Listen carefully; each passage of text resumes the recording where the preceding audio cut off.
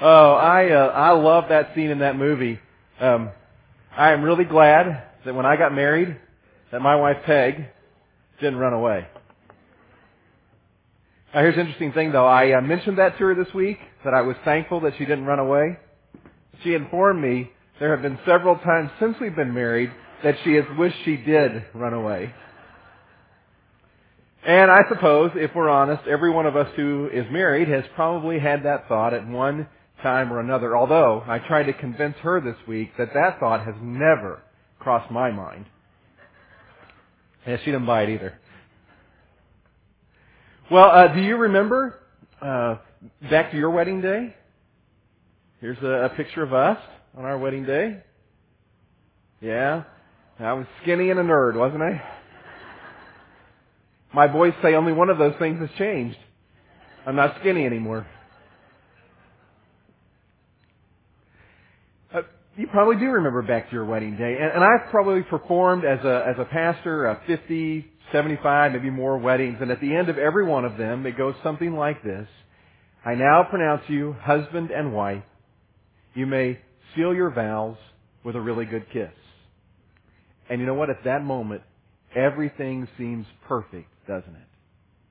But then you add in a few kids. You throw in some in-laws. You add in some financial struggles. You throw in the humdrum of life, and what seems so perfect all of a sudden isn't as easy and doesn't seem so certain, does it? If I were to give you a scale this morning, on one side I were to say, it's absolutely perfect, like we're still on a honeymoon on one side, and on the other side of the scale we put just hanging by a thread. Where would you place your marriage on that scale? Right here in this room this morning, I can guarantee you there are marriages that are all over the spectrum of that scale. Do you realize this morning that marriage matters to God? Marriage, for those who are married, is one of, if not the most important relationship we will ever have here on earth. 94% of us will be married sometime during our lifetime. 75% of those who get a divorce within 2 years will remarry. Marriage is pivotal to the foundation of the family, isn't it? Our children's very future depends on the health of our marriage relationship. A good marriage can have incredible influence on our neighbors, our community, even our nation. There is a lot at stake when it comes to marriages. And that's why I want to spend a few minutes and a few weeks talking about the value of marriage and some things that we can do, some investments that we can make to have a healthy and vibrant marriage. The kind of marriage that I think God desires for each of us to have.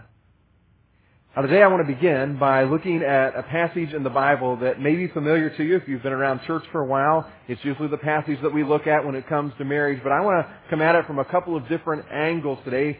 But this passage and the things that we're going to talk about today, I hope kind of lay the foundation for where we're headed.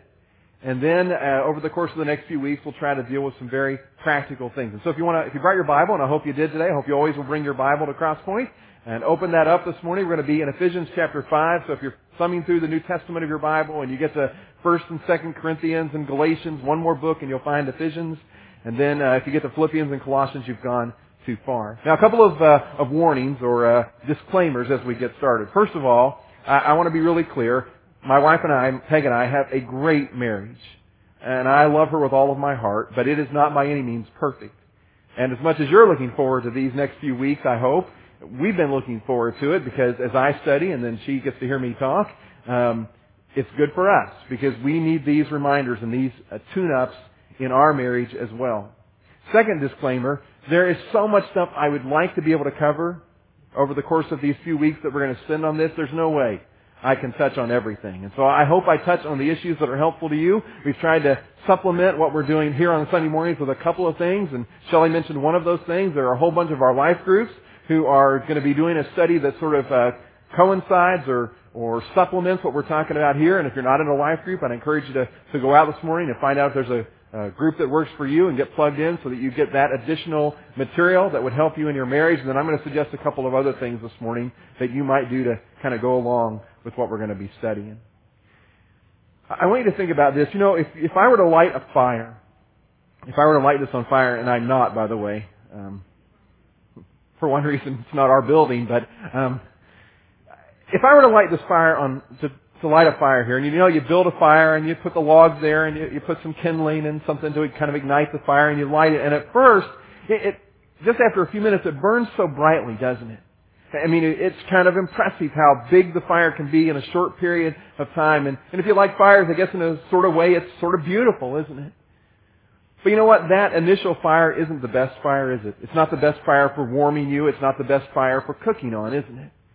The longer the fire burns, as long as you keep adding fuel to it, it's after it's burnt for a little while that you get those really hot coals and embers down in the center. And when you get to that point, that's when that fire is really good for trying to cook on.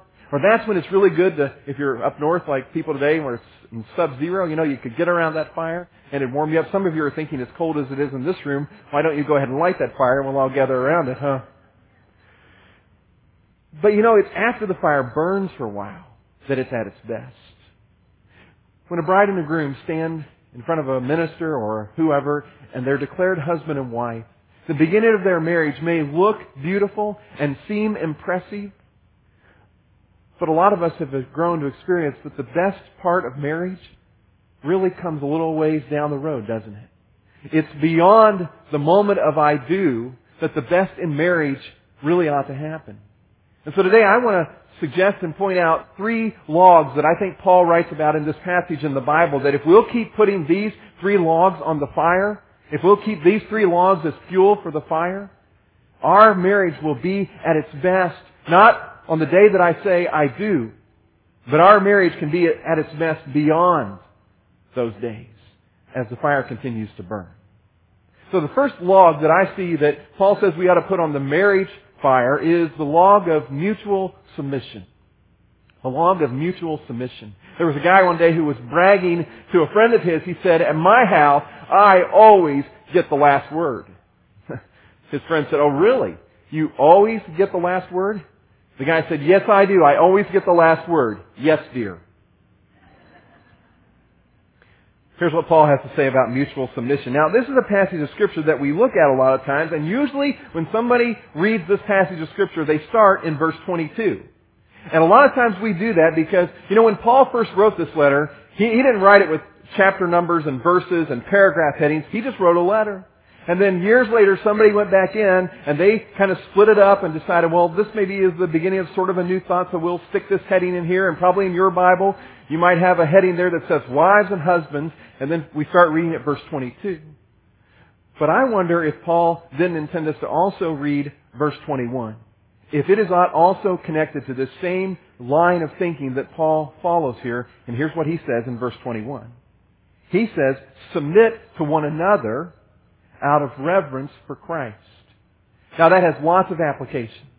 Obviously, Paul is talking to all Christ followers, and he says we ought to submit to one another. And we're going to talk in a minute about what submission means, and it's not what we usually say that it means. But it would also have application for us in a marriage relationship, that we ought to submit to one another out of reverence for Christ. Then he says this in verse 22, and this is usually where we start reading. "Wives, submit to your husbands as to the Lord." Now it's interesting, if you go back and study the very original language that the Bible is written in, if you study the Greek language, the word submit is not actually in verse 22.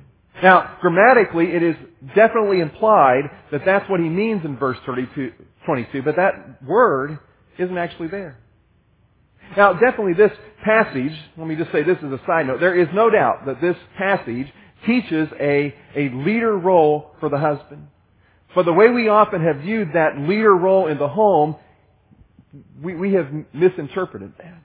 Paul definitely talks about, and we don't have time to delve into this today, but just as a side note, Paul definitely talks about a leader role for the husband, but this leader role has far more to do with accountability and responsibility to God for the spiritual leadership of the home than it does any kind of authority or demand for respect or any of those kinds of things. This leader role that God talks about here has far more to do with Someday as a husband, I will stand before God and I will be accountable to Him for whether or not I gave spiritual leadership to my home. Okay? Now, set that aside. Here's the thing I want to talk about today. I want to talk about this idea of mutual submission. And that's part of what I think Paul was writing about here. First of all, do you understand what mutual submission is? Let's talk about the word submission. The word submission there actually means putting or giving way to someone else. It's the idea of yielding yourself to someone else. It's about putting someone else first. It's about thinking of them before you think of yourself. The ultimate example is Jesus Christ. He demonstrated submission over and over again. He demonstrated submission during the first 30 years of His life here on earth by submitting to God, coming to earth as a baby, growing to be a man, spending time in a little town in nowhere called Nazareth, being a carpenter. Then Jesus demonstrated submission to other people by meeting the needs of people. He touched wet leprosy and healed people. He brought healing to broken minds and broken hearts and sick souls.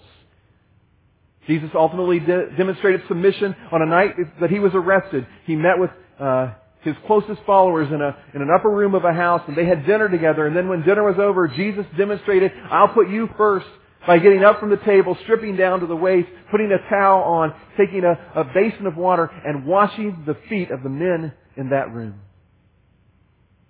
And then Jesus ultimately demonstrated submission when He went to the cross to die to pay for our sins, stuff that you and I have done wrong. He died to pay for that. That's submission. Submission is all about putting the needs of the other person first. It's about serving others. And in the relationship of the marriage, mutual submission is the idea of, can I serve my spouse? Will I put them first? Let me give you a little mutual submission quiz and see how you're doing here. Because if you're honest with yourself and really begin to think about it, am I really mutually submitting? Am I putting them first?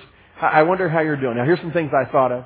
Number one, imagine this. Imagine that you went into the bathroom all by yourself, and laying out there on the counter or the towel rack were two freshly cleaned towels. One of them is big and fluffy and very absorbent. The other is an old rag that probably should have been thrown out 3 weeks ago. Which towel do you pick up? Here's another one. Actually, guys, I got to see them because I can't remember the order, so go ahead and roll that next one for me. Yeah. Go into the kitchen, and you're there all by yourself. There's one serving, one piece of a wonderful dessert that's left. Do you eat it, or do you think, I'll leave that for my spouse? Next one. Do you ever, without being asked, just think, that's usually a chore that my spouse does around the house, but I'll go ahead and do it. Maybe it's emptying the dishwasher. That's something at our house. Very seldom, if I'm really transparent here, so that's something Peg usually does. And very seldom do I think, I ought to just go ahead and empty the dishwasher. What I usually do is open it up, realize, oh, those are clean dishes. Shut it back up and put my dirty dishes in the sink. Just wanted to take me right off the pendulum, I want you to be the real me. Let me see the next one, guys. Yeah, think about this, would it ever just come to your mind to give up something that you love to do one night so that you could go and do something that your spouse loves to do? How often does it just naturally come to your mind for you to do that? Here's another one. When you go into the bathroom and the toilet paper's getting down to the end, do you ever think, I'll use just enough so that there's a little bit left on there? That way I don't have to go to, the extreme trouble that it is to change the toilet paper roll, knowing that when my spouse comes in the next time, they'll take care of it. One more. Do you ever drive the car and the gas tank is getting towards empty and you think, I can make it home. I'll just park the car because I know that the next time they take it, they'll put gas in it for me. How'd you do? Now maybe some of you are thinking, now that I think about it, my spouse is not very mutually submissive to me. In fact, they're downright selfish. Man, I hope they're listening. I sure hope you can change them, Jess. Listen to what Jesus would have to say about that. Jesus was speaking one day and he said this. And why worry about a speck in your friend's eye, or your husband's eye, or your wife's eye, when you have a log in your own eye? How can you think of saying, let me help you get rid of the speck in your eye, when you can't see past the log in your own eye? Hypocrite. First, get rid of the log from your own eye, then perhaps you will see well enough to deal with the speck in your friend's eye, or the speck in your husband's eye, or the speck in your wife's eye. Our first tendency when it comes to trying to improve our marriage sometimes is to think, well, if my spouse will just shape up, everything will be better. If they would just change their ways, everything will get better. I think Jesus would teach us that when it comes to improving any relationship, it begins with me. And if I want my marriage to be about serving the other person, about being mutually submissive, if I want that log to be on the fire of our marriage, it starts with you. It starts with you deciding from this moment on, I'm going to do everything I can to serve my spouse. I'm going to put their needs ahead of my needs. I'm going to put them first. You begin to live that out this week, see what a change doesn't happen in your house just by you serving the other person. There's a second log that I think Paul says we ought to put on the fire of our marriage, and that is real love. A girlfriend sent this note to her ex-boyfriend. Sent this note to her ex-boyfriend. She said, Dear Jimmy, words cannot express the sadness that I have felt since I broke off our engagement. I wish that somehow you would find it in your heart to forgive me. You're the only one that I can ever love. I will always love you forever. Love, Marie. P.S. Congratulations on winning the state lottery. I don't think that's the love Paul had in mind. Listen to what he says, verse 25. He says, Husbands, love your wives, just as Christ loved the church. And that is an incredible love, because Jesus loved the church so much that he was willing to die for it and gave himself up for her. Then he says this in verse 33. However, each one of you also must love his wife as he loves himself, and the wife must respect her husband. And then later in another letter that Paul writes that's also in the New Testament of the Bible, Paul said this. He said, These older women must train the younger women to love their husbands. So I have this question. Why would a husband have to be commanded to love his wife? And why does a wife have to be trained to love her husband? Isn't that what marriage is all about to begin with? Isn't that why we got married in the first place? Could it be that the love we had when we first got married isn't really love? Or at least, it's only a part of the picture? Could it be that the kind of love that Paul talks about isn't a love that so much happens on the wedding day, but is a love that comes after I say I do? I want to read for you this morning a description of love. The kind of love that I think would make for a healthy marriage. Now, I want you to notice some characteristics about this description that I'm going to read. For one thing, notice that every characteristic that's mentioned here is directed toward the one who is being loved. Secondly, I want you to notice that every one of these qualities has nothing to do with warm feelings. You can sing, I've lost that love and feeling. But this kind of love that I'm going to read about has nothing to do with feelings. In fact, the third thing I want you to notice is that every one of these qualities have to do with choices that we make about behavior and attitude. And yes, this description comes right from the Bible. Here's what it says in 1 Corinthians chapter 13. Love is patient. Or it could be translated, love suffers long. Love is for the long haul.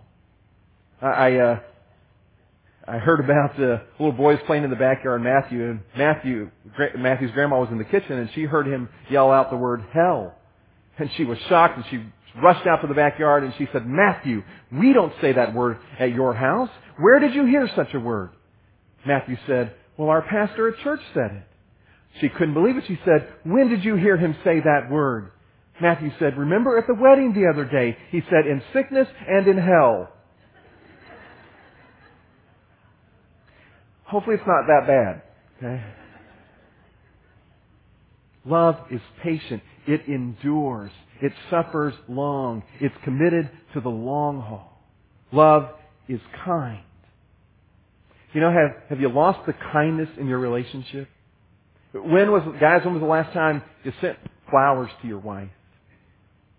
When was the last time you sat down and wrote your spouse a love note? I know, we used to do that in high school or whatever, but when was the last time you just sat down and wrote them a note that says, here's why I love you? We're usually a lot better at writing that stuff down than we are trying to verbalize it. Have you lost the being courteous in your marriage? Guys, you still open the door for your wife? Do you get out of the car? Or when you go back to the car, do you open the car door for her? Let her in? Shut the car door? I've been trying to do that a little more lately, even before I knew we were going to do this series. Although there have been a few things the last few weeks that I've been trying to do because I knew we were doing this series, but it's one of the advantages of being me. I get to anticipate, so I'm not nearly as in much trouble as some of you will be today. Here's what else Paul says. It does not envy, doesn't boast, it isn't proud. It's not all about me. Pride is one of those things, if it's always about you, if all you ever talk about is me, and my feelings, and this is what it's doing to me, if it's always about you, it's the wrong attitude. It's the wrong thinking. It's pointing in the wrong direction. It is not rude. You know what? If we were on our way to a business meeting with a client and we're going to be a few minutes late, what would we do? Almost every one of us now, we think, I better call him on my cell phone, tell him I'm going to be a few minutes late. Do we show that same kind of respect to our spouse? Or do we treat them with rudeness? I don't know why it is, but sometimes the people we say that we love the most, we treat them the most rudely at times. It is not self-seeking. It's not all about me. It is not easily angered. Doesn't display its temper at your spouse. It controls your anger. Not that it holds in all the emotions, it expresses them in appropriate ways at appropriate times, but it doesn't lash out in anger. It keeps no record of wrongs. It's not historical. When your spouse does something wrong today, you don't bring up the 6 things that they did 5 years ago that you've never let go of and never really forgiven them for. It keeps no record of wrongs. Love does not delight in evil, but rejoices in the truth. It doesn't always immediately if something happens, your first thought isn't, I wonder if my spouse did this. I have to tell you a story from our family. I'll tell on myself a little bit. Several weeks ago, we were pulling out some suitcases because we were going to take our trip over Christmas. And so we pulled out one of our suitcases that we hadn't used probably for, a year, we decided. And I was just opened it up and was going through all the pockets, and I found a pair of men's underwear in the suitcase. It was not my underwear. And I'll be honest, my first thought was, where did this come from? Where's Peg been with this suitcase? The story actually is that we let some friends borrow it like a year ago. And, when they unpacked, they had missed that one pair of underwear. And I, very quickly realized, that's what it is. But honestly, you know what? My first thought was wrong. Because there was a little bit of me that was like, what's going on? The Bible says, love isn't about thinking evil first. The love rejoices in the truth. It always protects. Is that your first thought with your spouse? I'll do everything I can to protect them, not just physically, but emotionally, spiritually. Do you ever think, what do I need to do to protect my spouse spiritually? That's real love. Always trust. Is your first thought of trust for your spouse? It always hopes. It always perseveres. It's committed again to the long haul. It's committed to a lifetime commitment. Love never fails. Or that could be translated, love keeps going on and on and on. You know what, friends? If you would love your spouse like this, if you'd put this log on the fire of your marriage, I guarantee you, it'll ignite. It'll be way beyond the love that you experienced even when you were dating. It'll be greater than the love that you pledged that day that you got married. One more log. And it's the log of top priority. Top priority. Listen to what Paul says back in chapter 5 of Ephesians. He says this in verse 31. He says, "For this reason, a man will leave his father and mother and be united to his wife, and the two will become one flesh." It's using Old Testament terms, it's the leave and cleave principle that God shares with us.